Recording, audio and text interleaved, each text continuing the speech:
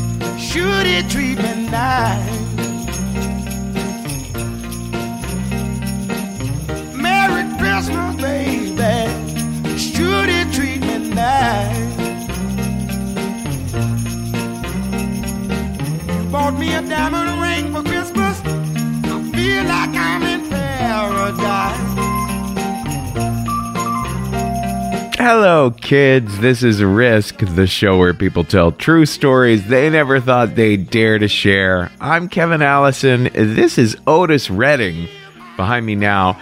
What we're doing this week is doing a little Redux, a little look back at some of our favorite radio-style stories that we've featured on our Winter Holidays episodes over the past decade. This episode is such a delight. In a little bit, we're going to hear from Kevin Bowl. But before that, oh, such a wonderful classic. This is Michelle Carlo, the author of the memoir, Fish Out of Agua. This story is also featured in another version, a written and prosy version, in the Risk book. So here is Michelle now with a story we call The Gift. I wish you were merry Christmas, baby. Happy New Year, Merry Christmas, honey. Everything here is beautiful. I love you, baby, for everything that you give me. I love you, honey.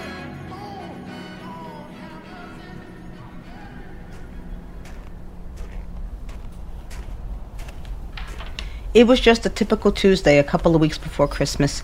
And I came home from school and went right into my bedroom. And instead of doing my homework, opened up the window and went out to the fire escape, lit a cigarette, took out my boombox, tried to, make a mixtape, wrapped up some tinfoil on the antenna, pointing it towards the Whitestone Bridge so I can get some reception. So in between making the tape and smoking the cigarette, and now it's starting to snow and trying to keep the snow off the boombox, I didn't hear my mom come in the room and say that she needed me to stop whatever I was doing and go to the store for her right now. And I was like, oh man, because the last thing I wanted to do was, stop making the mixtape and stop smoking my cigarette and go to the store for my mom.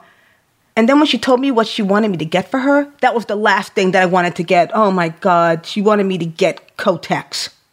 Not just any box of Kotex, but the super box of Kotex. The big super box of Kotex that was bright purple with yellow letters and was so tall it stuck out of any bag it was put in. So when you were carrying it down the street, everybody who looked at that bag looked at you and knew that you were the one that was bleeding a lot. And when you're 15, the last thing you want to know is that somebody else is looking at you and knows that you are bleeding a lot. So I'm just like, I'm like growling to myself, and I'm so pissed off, and I'm stomping down the street to the drugstore, swearing that if I ever have a daughter, I'm never going to make her go out and buy my menstrual supplies. And I get to the drugstore, and I put the box on the counter, and the pimple-faced, four-eyed cashier looks at me, and I'm thinking to myself, and I stomp out of the store, and I'm starting to walk home, and then all of a sudden I hear this whoosh, and two boys run past me, and they grab the bag out of my hand, and they just keep running down the block. And I'm just like, oh my God, these weren't just any two boys. These were Dennis and Louie from the Overing Boys crew. They were like the two coolest boys in the neighborhood. Every boy in the neighborhood wanted to be them, and every girl in the neighborhood wanted to make out with them. I had the biggest hormonal raging first ever crush I ever had on Dennis. And I knew that it would never be reciprocated. So therefore, in my love, I had the kind of hate that only a teenager can understand. So I'm running after them, and I try to catch up with them, but then they start playing Salugi with me. That's kind of like New York version of Monkey in the Middle. So I run up to Louis, and he throws the bag to Dennis, and I run up to Dennis, and he throws the bag at Louis. And meanwhile, I'm just like terrified that one of them is actually going to look inside this bag and see what's in it, because that's it. If they see Kotex, and that's I could just picture that my name is going to be Kotex Head for the rest of my life. So my shame made me run faster than they could, and I yelled out, "Fuck!" And I just tackled Louis, and the box of Kotex squirted out of the bag onto Westchester Avenue, where a number 4 bus ran it over. And I started bawling. And Louis' back is to the street. He doesn't see the maxi pads fluttering down Westchester Avenue in the slush. And he's just like, "Shell, it's only a box of cookies." And I was just like, "Cookies?" And then Dennis comes over and he says, "Shut up, Louis." And he looked at me. And I knew that he knew what was in the street, what was in the box. But for some reason, he wasn't going to tell. So he helps me up and he says, "Come on, Shell, we'll walk you home." So we start walking back towards my house, and snow was really coming down now. I mean, there was at least a foot of it on the ground. And we're walking, in my neighborhood, past the houses of people with small budgets and large imaginations, and somewhere between the talking Rudolphs and the dancing Jesuses and competing sounds of Donna Summer Christmas album and Andy Williams Christmas album, we start playing.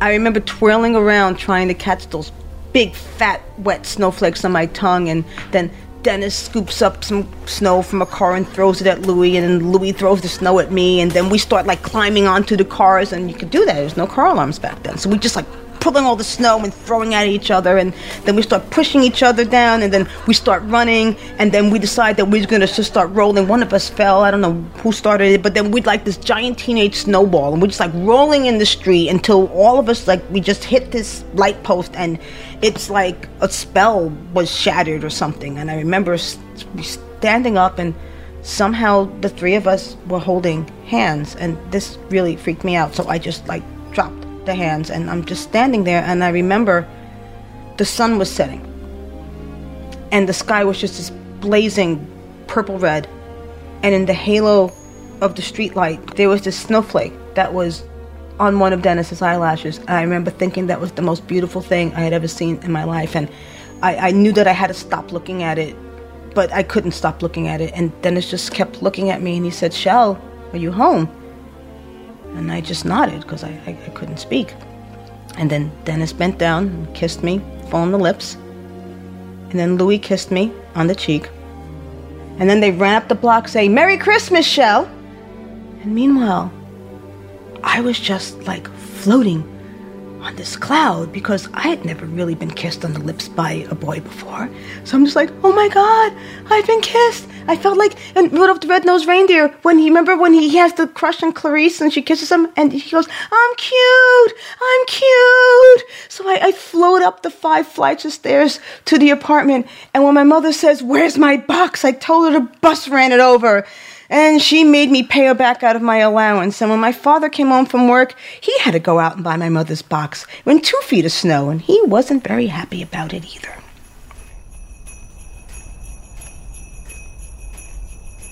Not long after Christmas, Dennis and Louis were walking to McDonald's when a car drove around and yelled something at them. And then Louis threw a can of beer at them. And then the car came around again, and someone in the back seat shot at them. Dennis and Louis were murdered.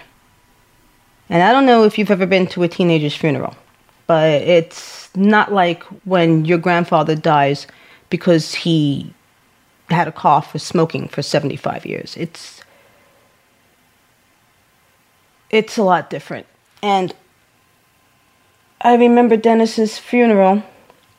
Everybody from the neighborhood was there. Boys, girls, parents.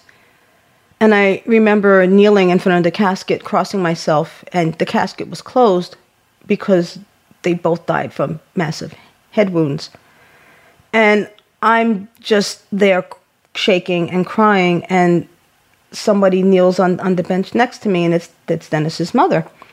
And I look at her, and she was just the grayest, saddest thing I had ever seen in my life. And she asked me if I had known Dennis well, and I didn't know what to say. I just said, yeah, kind of. And she looked at me for a minute, and then she went off to talk to somebody else. But now I realize that she, Dennis's mother, was there alone in that huge room of people, because I didn't remember seeing any brothers or sisters, no father, no grandparents, no aunts, uncles, or cousins. It was just her. And she was probably about the same age then as I am now. And because now I have an adult mind, I realize what a gift it would have been for me to tell her what a gentleman her son was. That he didn't betray my secret.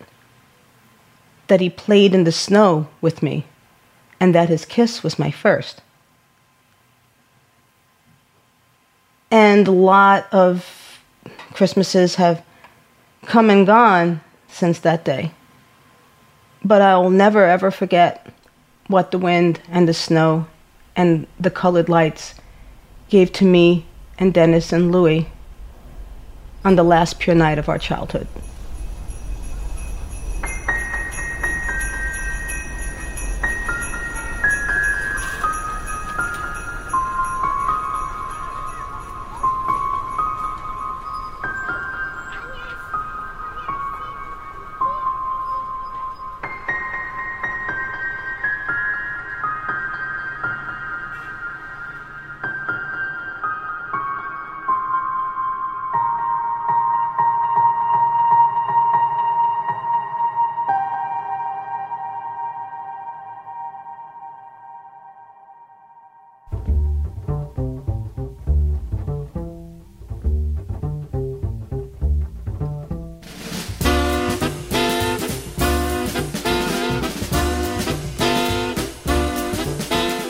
I grew up in an interfaith Jewish household, so our holiday traditions were always a bit unorthodox. One year, I decided to get a nativity scene.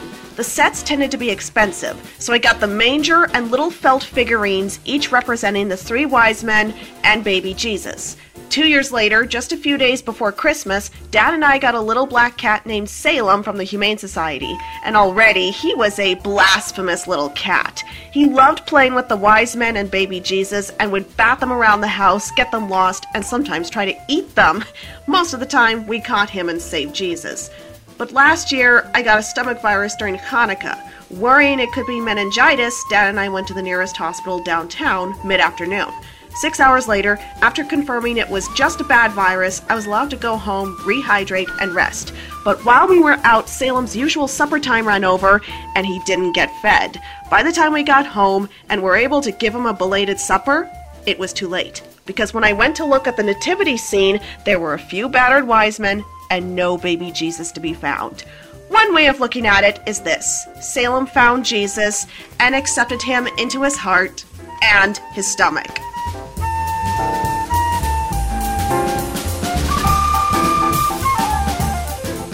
Back in 1986, when I was 13 years old, I received one of the best Christmas presents ever. It was from my sister, and it was a VHS copy of the Duran Duran video Girls on Film. Now, I should preface this by saying each Christmas Eve our grandparents would come and stay with us, so when I opened the present Christmas morning, of course we popped it right into the VCR to watch. I don't know how much you know about the video for Girls on Film, but as we love to say on Risk, it's very uncensored.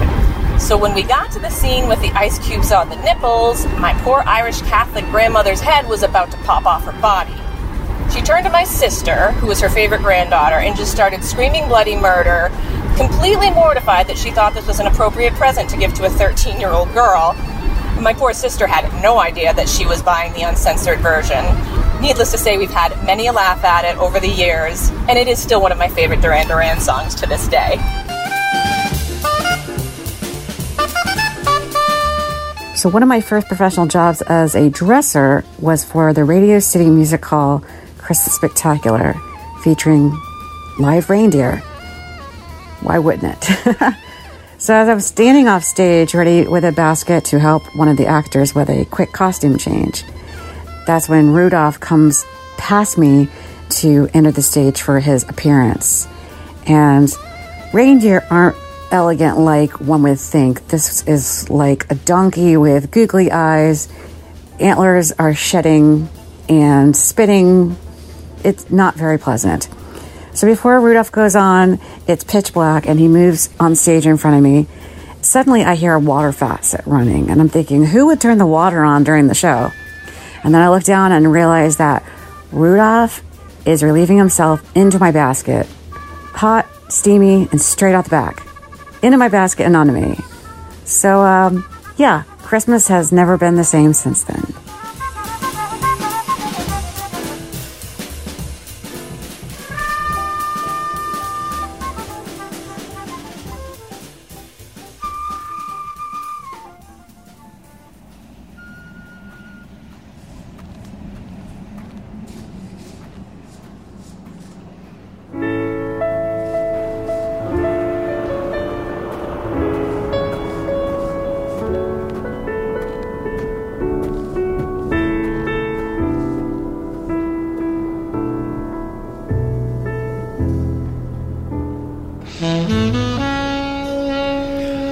There was a blizzard in Brooklyn. The snow was falling down heavily, and there was talk of shutting down the subways. So I shut the bar down a little early that night to make sure that I could get home. But I also shut it down so that I could have the bar to myself in the blizzard. The bar where I work is one of the most beautiful bars in the city. It's over 130 years old. It's all hand-carved wood, details everywhere. There's a proscenium with a giant mirror over the back bar with gargoyles in either corner. Stained glass with the first owner's initials in a coat of arms. There are 18-foot ceilings with the original tin and a bar that is a single piece of mahogany from end to end. And there are huge windows out front with bars on them. When the bar is closed, I will sit in my perch behind the bar, enjoy the silence and perhaps read a book and definitely have a whiskey. In a snowstorm, I like to watch the snow fall through the windows. The bar is particularly beautiful in a snowstorm. And if you squint when the cars are covered and you have the sodium lights coming down from the street lamps and there's an orange glow on the street, you can imagine, almost believe that you are in the 19th century, and you wouldn't blink an eye if a horse-drawn sleigh came up Bergen Street. So it was a perfect moment sitting there with my book, reading or not reading and sipping the whiskey. And then out of the storm, there was a knock on the front door. Not getting up from my chair, I drew my hand across my throat, giving the international signal for "we are closed," and went back to my book. And the knock came again. And I'm thinking to myself, for fuck's sake. So I heaved myself out of the chair to make my way to the front door. And as I get closer, I can see that there's this figure silhouetted against the streetlight. It's this young woman outside. I say to her, "We're closed. I'm sorry. I can't help you." And she says, "Oh, no, I know. I'm sorry. I am so sorry. I can see that you're closed. I'm staying with a friend in the neighborhood, and I can't get in. I don't have the keys. Is it possible that I could wait inside until I hear from her?" "Fine," I say, and motion her to the back door to let her in.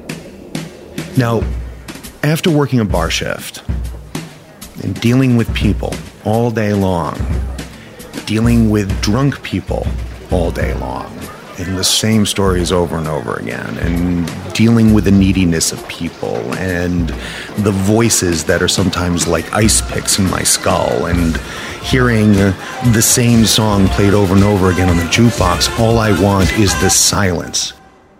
I want this place to myself.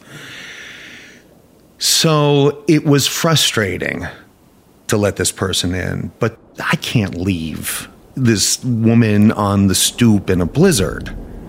So resigned, I go and open the door, and the storm blows in, and she blows in, and there's snow on her, and there's snow on the floor, and I shut the door against the wind. The steam is already coming off of her clothes. She pulls back her hood and takes off her scarf, and she's this beautiful young woman with close-cropped blonde hair and sparkling eyes. She's stunning. But even that doesn't get past my defenses at this point. She says, thank you. I'm like, no problem. So she finishes taking off her coat, and I lead her into the bar, and she's this little slip of the thing, and she sits in the chair, and I offer her a drink, and I pour a whiskey for her. She starts to talk. Now, I'm still in my head at this point, and I'm kind enough to give her monosyllabic answers to her questions, but that's really all I can muster at this point. I'm waiting for this phone call to happen so that I can have the night back to myself. But she has this unrelenting cheeriness. Oh, this is the most beautiful bar. I love this bar. Thank you so much for letting me in. You're so kind to let me do this. I know it's difficult, and yes, I say, fine, thank you, no worries. And then she starts to go deep with the questions, which is like catnip to me. I love to go deep in a conversation, so I'm beginning to have more interest into the things that she's asking. She starts to ask me, how long have you been working here? A long time, I say. It must be difficult to do what you do and deal with all these personalities all day long. Yeah, it is. You know, I'm an actress, she says, so I know what it's like working in the food industry myself sometimes. I know what it's like to have to deal with that. And then we start talking about theater, and we start talking about her work and how she loved figuring out a character that she was working on, finding the heart of the character. And I talked about how I love that too, being an actor, and I began to thaw a little bit. And then she asked me to put music on. Some bartenders, when they close up a bar, they will play music. They love to put their own personal playlist on, and they DJ for a friend or two that they've got in the bar after hours. And for me, I adore the silence. I've been listening to the cacophony of people all day long and music, and I just love the silence. But there's more, too, because I tend to feel things deeply. And music, in particular, is very evocative to me. I use it sparingly. So I say, no, you know, I'm good with the silence. And she says, please, just put on something. Who's your favorite artist, she says. Billie Holiday, I say. She says, that's wonderful. Put some Billie Holiday on. Fine. So I go to the iPod, and I find Blue Moon. And Billie starts singing. And she fills the space with her voice, and it just seems like she lives there too, and she's singing to us. And then the woman reaches over the bar for my hand. I'm flabbergasted. I don't know what to do for a moment. But the whiskey has softened me, and Billie's softened me, and her conversation has softened me. And so I take her hand, warm in mine, and she leads me around the bar, and we find an open space on the floor. I put my hand on her waist and take her other hand and hold it up. She puts her hand on my shoulder, and we start to dance. And Billie's singing to us, and we are slowly dancing to her music, and the snow is falling outside the giant windows. And I can feel her warmth next to me. I can feel the warmth beyond her body, this warm soul that has walked into my bar at this strange time. And we slowly move, and she puts her head on my shoulder. And we sway. And I can feel her soft back and her soft hand and her head on my shoulder, and it's just perfect. And then the song ends, and I look at her and I can see the sparkles in her eyes, and her smile melts my heart. And in that moment, I'm in love, and I sense nothing but love from her. So we grab our drinks, and we go to the front window, and we talk in whispers now, like children up after bedtime, and stealing these moments of watching the snow and the light, and feeling how lucky we are to be seeing this. And then the call comes, and it's time for her to go. So we take our drinks to the bar, and we put them down, and I walk her to the back door, and I unlock it as she's pulling on her coat and tying her scarf and putting her mittens on her hands, and she looks at me, and we hug.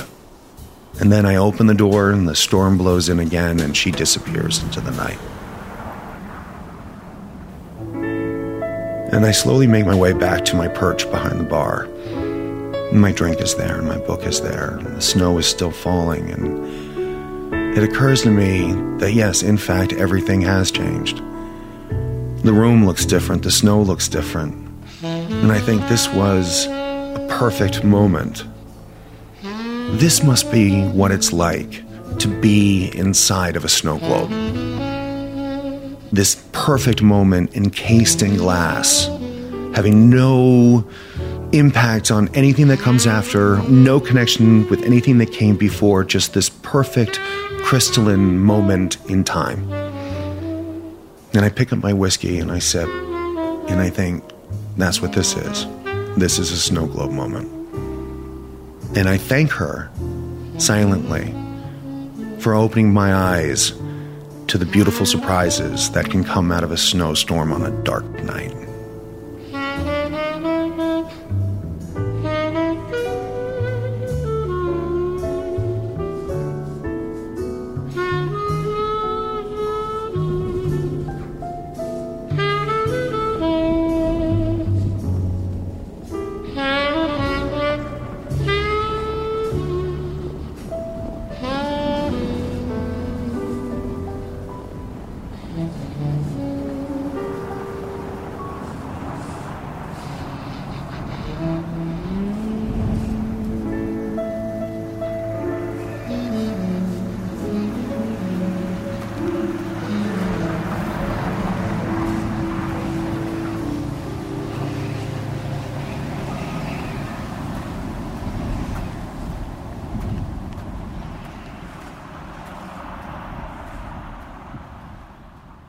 All the lights are coming on now.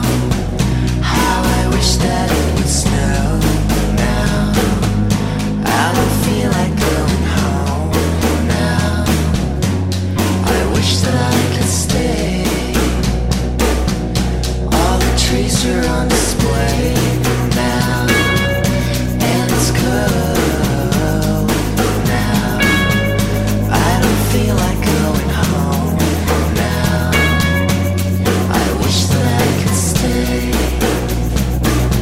This is Risk. This is the Ravenettes behind me now, and we just heard from Kevin Bohl. He can be found on Twitter at Bolo the Clown. That's Bohlo the Clown. That story was edited by John LaSala. I'm pretty sure the story before that was edited by our episode editor, Jeff Barr. I think all the stories on today's episode were done by John or Jeff. And before that, we did a little experiment, something completely new. We had Risk fans send us recordings of mini stories of their own. Risk fan Amber had a story about her baby Jesus eating cat. Risk fan Kimra had a story about getting that X-rated Duran Duran video for Christmas. And Risk fan Carrie had a story about the urine of Rudolph, the part of the Radio City Rockettes spectacular that you never knew you were missing out on. So thank you so much to all of the fans who sent in little mini stories. Maybe we can do this again next year. Let's get back to the stories in a little bit. We're going to hear from one of our very favorites, Sarah Long Hendershot. But before that, a story that was shared a few years ago by Monty Lamont. You can find him on Twitter at Montyism. Here he is now with a story we call The Year Without a Santa Claus.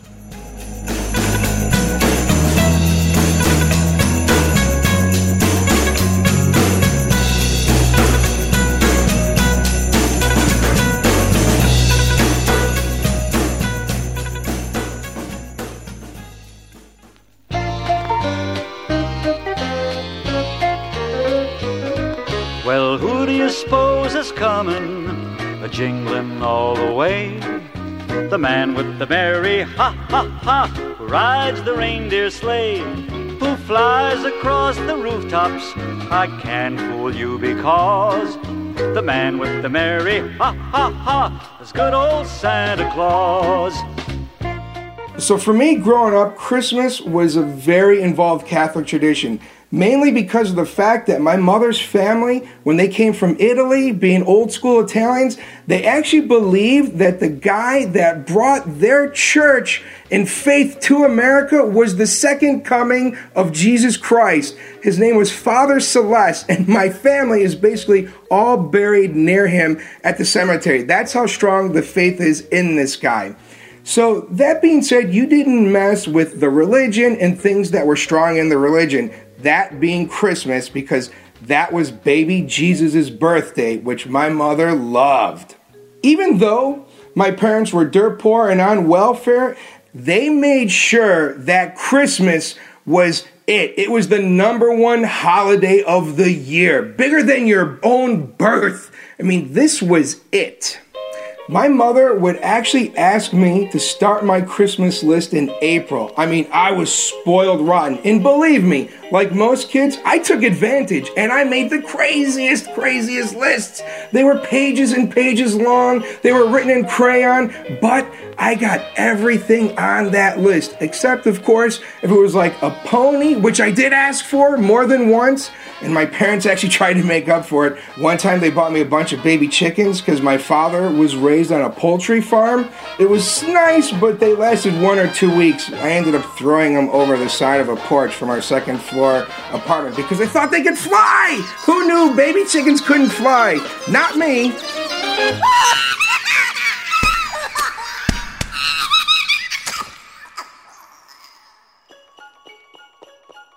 That being said, the threat of someone telling me there was no such thing as Santa Claus was a genuine fear of my mother's for some reason. And you did not want to ruin Catholic family tradition, believe me.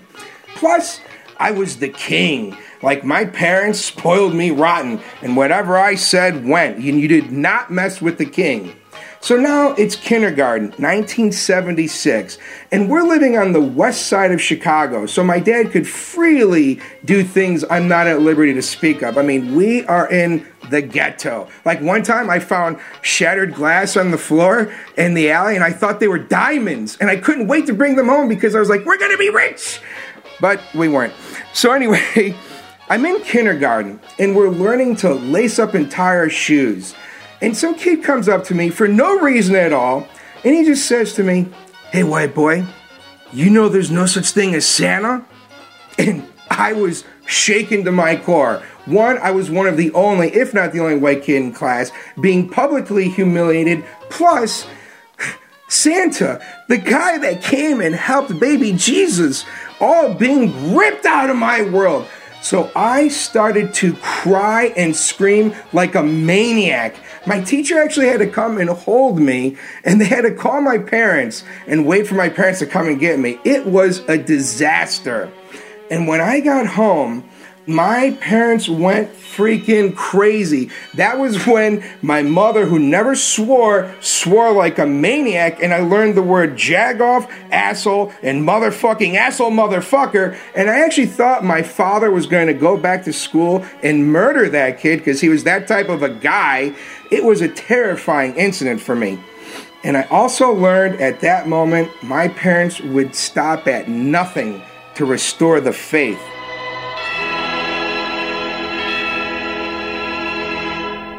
So it was Christmas morning after the incident. Now, I was sleeping, and it was 6 a.m., and my dad, he comes bursting into my room, screaming, boy, wake up, Santa's here. And I was like, what, I'm sleeping, what? Oh, wait a minute, Santa's here. And I jumped out of bed like the room was on fire, and I ran to the front window and scanned the apartment, and I saw nothing but my dad standing by an open window.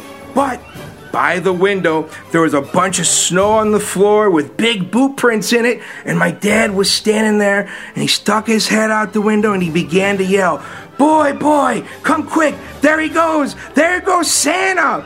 And I ran to the window, barefoot, through the cold snow, making sure I did not step in Santa's tracks. And I get to the window, and there's nothing. And then all of a sudden, I hear in the distance, ho, ho, ho, Merry Christmas, Monty. Wow, what? Santa here? And he said my name? Santa was for real. My parents did it. The faith was restored. Santa was real. Plus, he left me a note. And it was one of those really nice notes, that you would get from the mall on the resume, brown paper. And it was written in calligraphy. I mean, it was totally official. I remember when I went back to school, I had my head held high. Santa was real. I was his friend, and I had a note to prove it. I did find out later in life that the guy playing Santa was a friend of my dad's, who stood on the roof since 5:30 a.m. in the cold Chicago snow, waiting to get a free bag of something from my father that I'm not at liberty to speak of, but I heard it smells a lot like skunk. All was quiet on the Christmas front. A year or two had passed and everything was going well. I believed in Santa, and there have been no challenges since the last incident. After that last episode, though, my dad taught me to take no crap. He was always like, next time someone fucks with you in school, hit him in the face with a book. And I did, and I became the class bully. I mean, no one was being a jerk to me at this point. Until one day I was in second grade, and I got into some sort of bullshit male competition thing with this kid, and I had him in a headlock, which is really tough to break out of. So in hopes of me letting him go, he just says, "You're a dummy. There is really no Santa." And that was weird and came out of nowhere. But then I was like, what? No Santa? For real? And he goes, "Yeah." And I believed this jerk so much I just let him go. He dropped to the floor, and I freaked out, screamed and cried like a maniac all over again. The teachers already knew this kid has problems, and they swaddled me again, and I had to wait for my mother to come and pick me up from school. Hyper embarrassing, hyper crazy. It was beginning to seem that no Santa was my kryptonite, like my Achilles heel. My God and no Santa-fearing mother is now really, really scared that I am going to lose my faith forever. All bets are off. She is not having it. So she says, "Get in the car, let's go." She takes me to Sister Bernadette. Oh, and by the way, we didn't even have a car. My mother actually had to beg a friend of hers to let us use their car so she can immediately because this was a fucking stage 4 disaster, so she could take me to Sister Bernadette, which was a nun from the church I was raised going to. So we get to Sister Bernadette, and my mother sits me down in front of her, and she says, go ahead, tell her. Now, I am trembling with the fear of God, because Sister Bernadette is no fucking bullshit. One time, I saw somebody mess up her breakfast order, and they brought her scrambled eggs instead of over easy eggs, and she said, what is this? Get this out of here. I specifically asked for over easy, and she pushed the plate away from her. I mean, she was not fucking around. So Sister Bernadette now looks at me very seriously, and she knows that I am having doubts about Santa. And she smiles at me and she says, oh, my dear Monty, there really is a Kris Kringle. That boy is a fool and probably gets no presents for Christmas. Don't listen to fools. And then she kisses my forehead. That was it. I gotta tell you, I was done. Hook, line, and sinker, blessed with the truth. It felt like God had touched me himself and said, you're in. You're in. The next day, I kicked that kid's ass again, and I officially became Santa's little renegade. From then on, whenever someone would question the existence of Santa Claus, I would just kick their ass. I knew the truth. By 6th grade, it seemed only I knew the truth. I must have beat up like 6 to 8 kids for talking crap about Santa. I'm completely unaffected and unfazed by that. Like, I have no mental scars from that. But there has to be at least 2 to 3, maybe 6 kids out there today that are shaken by the fact that someone beat their ass over mentioning the fact that there's no such thing as Santa, which there really isn't.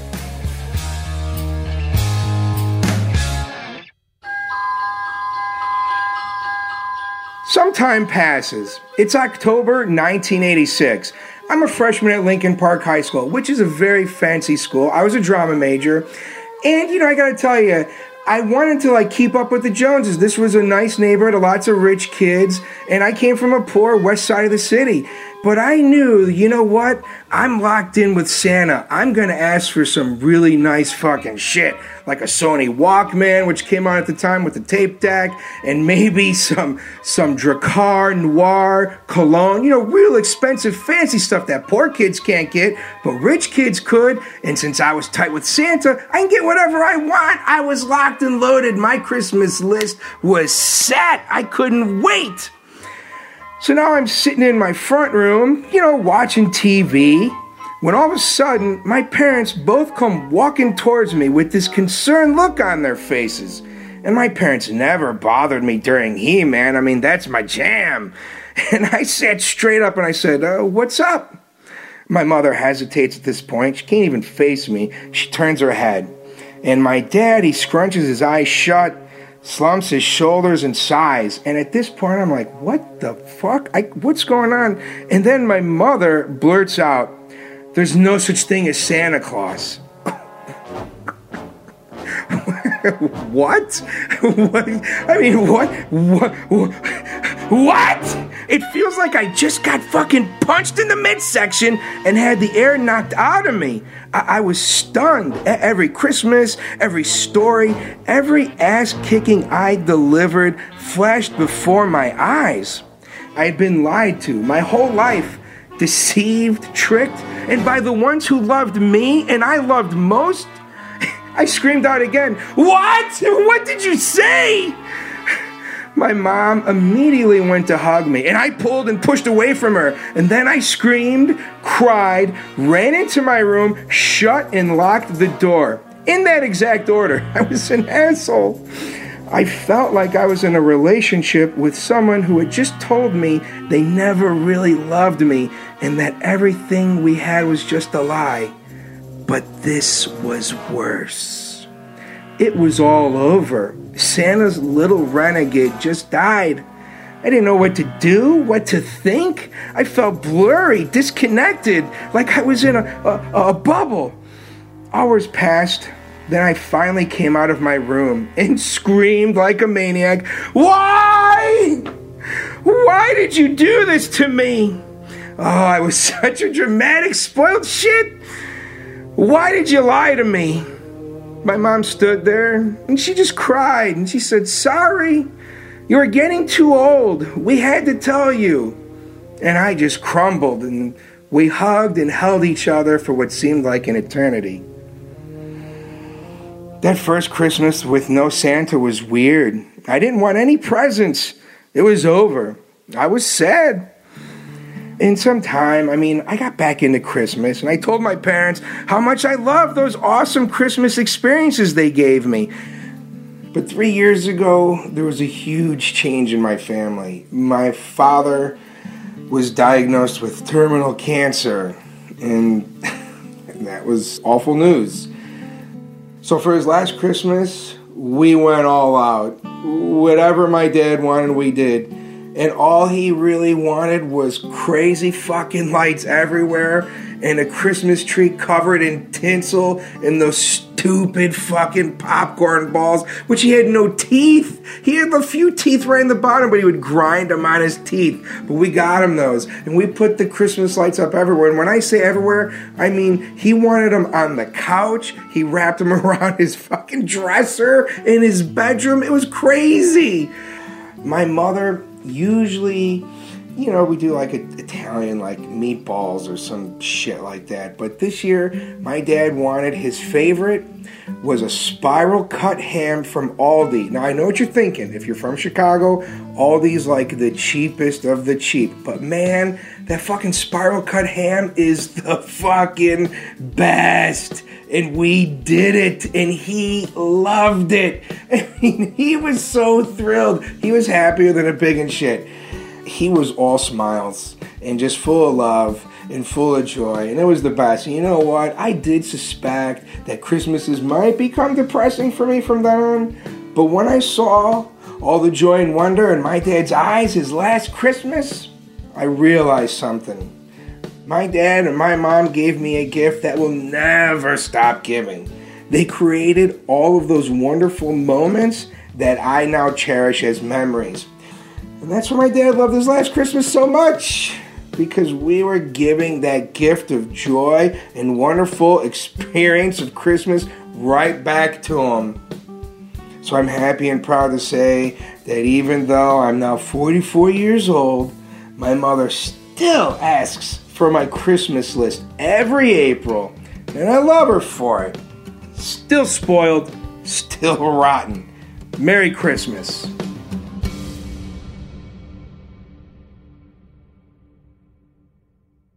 My mouth's bleeding, Bert! My mouth's bleeding! There they are! Bert! What the Sam Hill you yelling for, George? Yes, I'm the one that you don't hear!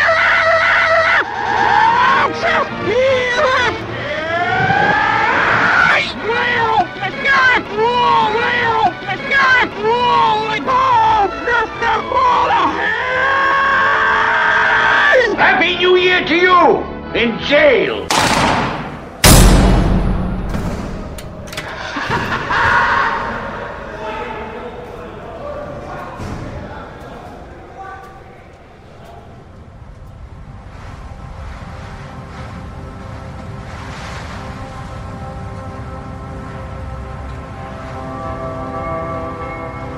It was a bitterly cold Rochester, New York December, and the power was out in my apartment. And it wasn't out because a storm knocked it out. It was out because I didn't have the money to pay the energy bill. There were only 5 more days till Christmas, and there was no heat, there were no lights, there was no refrigerator. And this kind of setback would have been not that difficult to deal with if I had been single. But I was a single mom, and I had this great 11-year-old son. And, as a parent, I think, especially as the only parent, just way down deep in the core of your being, you want to give your child a nice holiday. There's this awareness that these are memories that your kid is going to have for the rest of his life.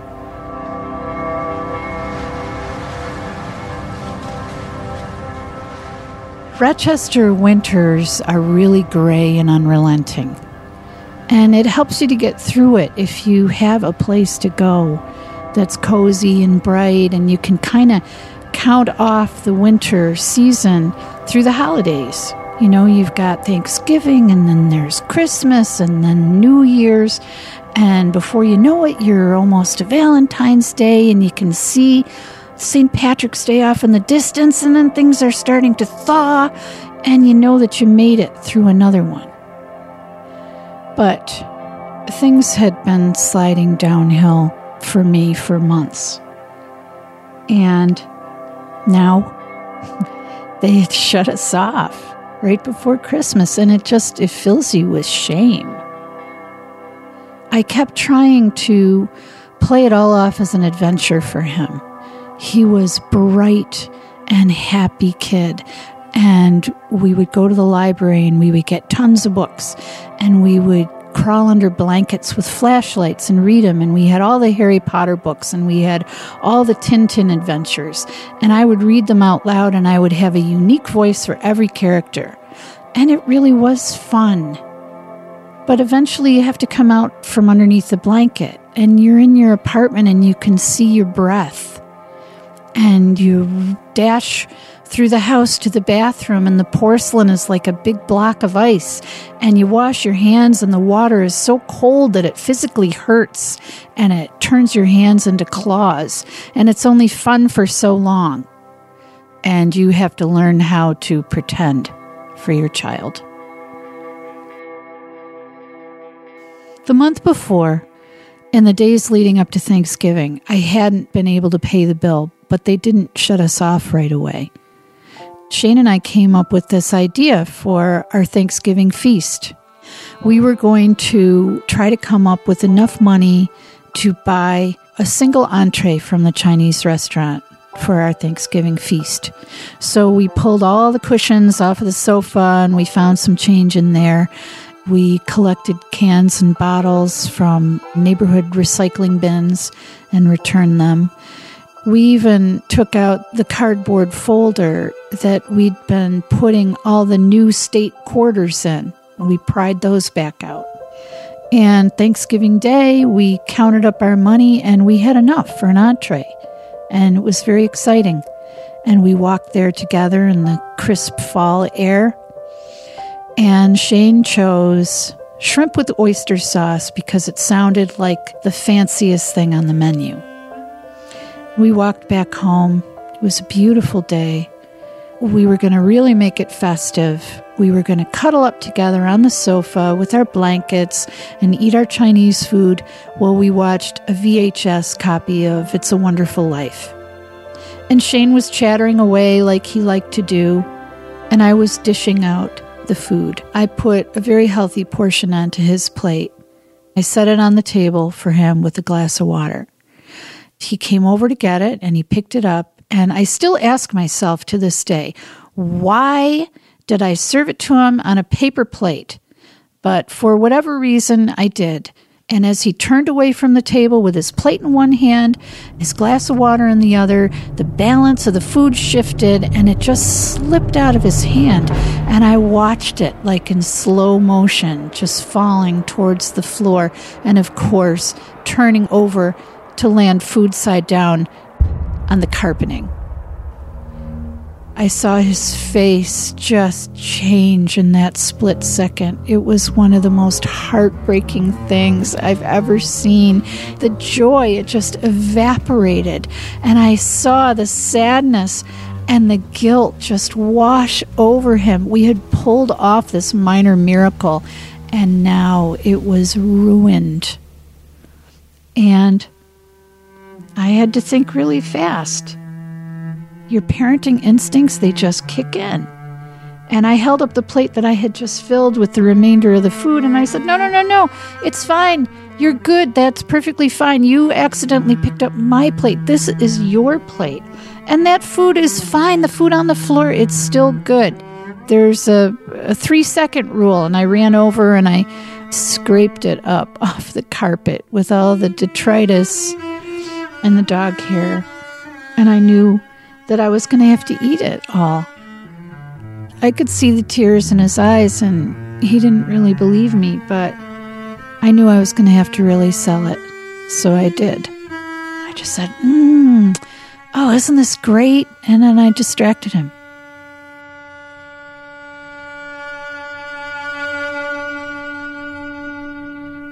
Circumstances had brought us to Rochester, which was a new town to us, earlier that September, and we didn't know anybody in Rochester.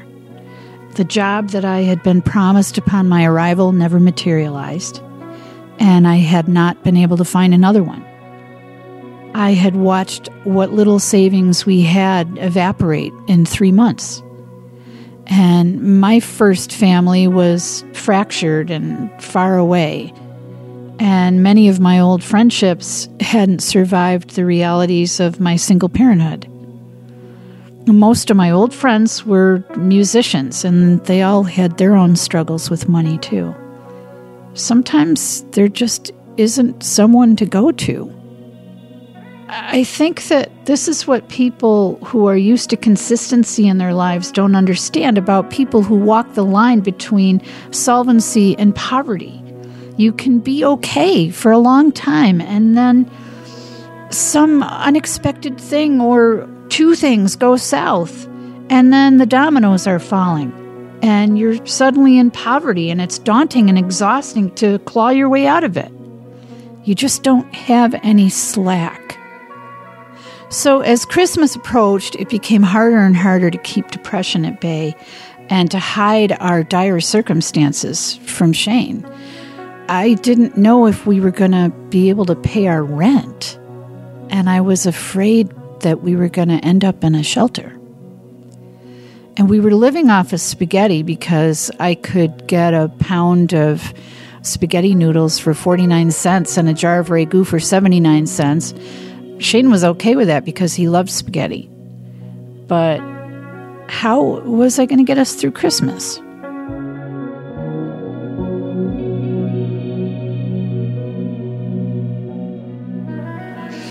So Shane was at school for the last day before the holiday break. I sat in that cold and silent apartment, and it's amazing how quiet it gets in winter when there's no power in the house, because there's no hum of the refrigerator or the clicking of your computer keys or the TV or the radio. There's just nothing. And I read the want ads again, even though I knew that nobody was hiring a few days before Christmas unless I wanted to become a long-haul trucker. And I heard downstairs someone walk across our porch and a thump. I went to the window and I saw the big brown UPS truck out front. I wasn't expecting anything. So I pulled the blanket more tightly around my shoulders, and I went down the narrow stairway to the front door, and I opened it up, and I got hit with this Arctic blast of cold. There was a box sitting there, just a plain brown box. It was maybe about the size of a toaster oven or so. I picked it up. I saw the return address was Naples, Florida. I couldn't think of anyone that I knew in Naples, Florida. I shook the box, but it didn't make any noise. So I took it upstairs, and I sat down on the floor with a pair of scissors, and I scraped the scissors along the end of the box. And as soon as the tape released the flaps, they sprung out, and wads of paper money came shooting out onto my lap and onto the floor. I couldn't believe my eyes. I was stunned and dumbfounded. I reached my hand in, and the entire box was packed full of crumpled up paper money. And there were a lot of ones, but there were 5s, and there were 10s, and there were 20s. And I was laughing and crying at the same time. It was just the last thing in the world that I ever expected to see. There had to be $400, at least. It was a treasure of incredible bounty to me at that point in my life. I thought to myself, Naples, Florida, and I remembered my friend Paul, who I hadn't seen for several years. He was a piano player, and he spent half the year working in the Thousand Islands and half the year working down in Florida playing piano in bars. And I called him up, and he told me that every night that he played, he took his tip jar at the end of the night and he would dump it into his piano case. And at the end of the year, he would take all the money and he would donate it to somebody that he thought could use it. And for some reason, I had crossed his mind. I stuffed the money back in the box and taped it back up again so that when Shane came home from school, he could sit down on the floor in the same place I was and he could open the box himself and get the same surprise and shock that I had gotten. And there was enough money in that box to get the power back on in time for Christmas.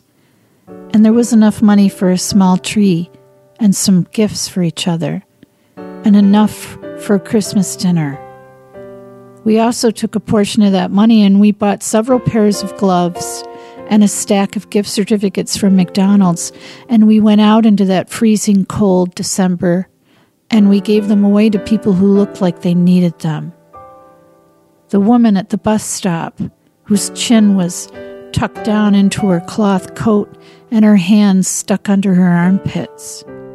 And the man we saw riding his bike with bright red hands grabbing the metal handlebars. He told us that it was the only way he had to get to work. And those interactions were filled with joy and gratitude. And we kept that tradition for many years until Shane went away to college.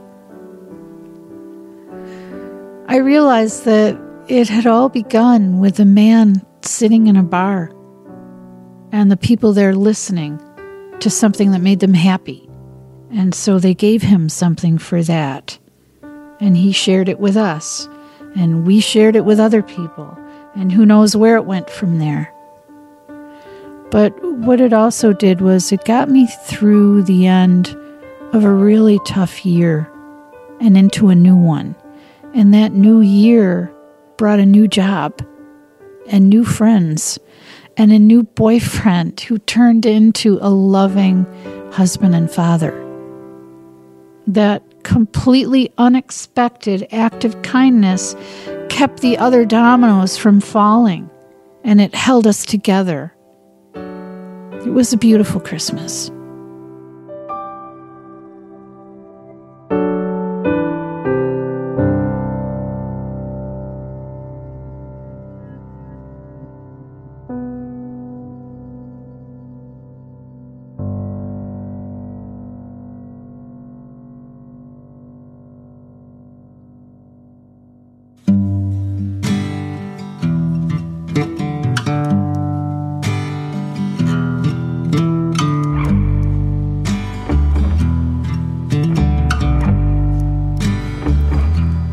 Down to the manger, see the little stranger,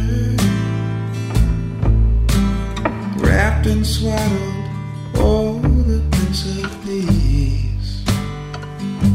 The wheels start turning, torches start burning. Behold the wise men who journey from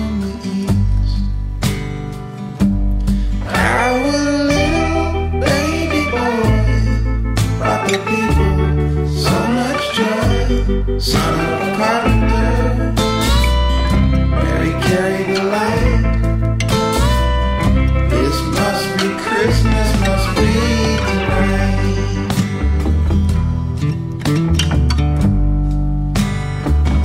That is all for this week's episode. This is Bahamas Behind Me Now, and we just heard from Sarah Long Hendershot and an interstitial by Jeff Barr before that. Don't forget that if you or anyone you know has a good winter holidays story, you can always pitch us. You can pitch us those stories. You can pitch us your scary Halloween sorts of stories. You can pitch us any stories any time of year at risk risk-show.com/submissions. There's a video there that gives you tips on how to pitch us. If you have any questions, if you're like, I'm a little confused about what to make my story about, you can even reach out to me personally at kevin@risk-show.com. And you can certainly recommend that your friends and family members pitch us as well. Follow us and stay in touch with us on Twitter, Instagram, and Facebook. We're at Risk Show. On Twitter and Instagram, I am at the Kevin Allison. You can find the tables of contents for all the episodes at risk-show.com. You can participate in our conversations with our fans at the Risk Podcast Fans Discussion Group on Facebook. On our Patreon at patreon.com/risk, you will find lots of bonus content, stories, more stories to hear, check-ins and interviews with some of the folks behind the scenes. Lots to find at patreon.com/risk. And if you become a member there, you will be helping us keep this running. There's also plenty of educational opportunities with us over at thestorystudio.org. One-on-one training. There's training that you can get by downloading videos, or online training that happens with your instructor and other students at the same time. There's classes in New York and Minneapolis and Los Angeles. And there's our corporate training. We have done corporate training in storytelling skills for a lot of organizations like Google and Pfizer and American Express and Citibank. That's all at thestorystudio.org. And to keep up with all our live shows, to find out where Risk is appearing live next, don't forget to check risk-show.com/tour. Folks, today's the day. Take a risk. Son of a carpenter, Mary carried the light. This must be Christmas, must be tonight. This must be Christmas, must be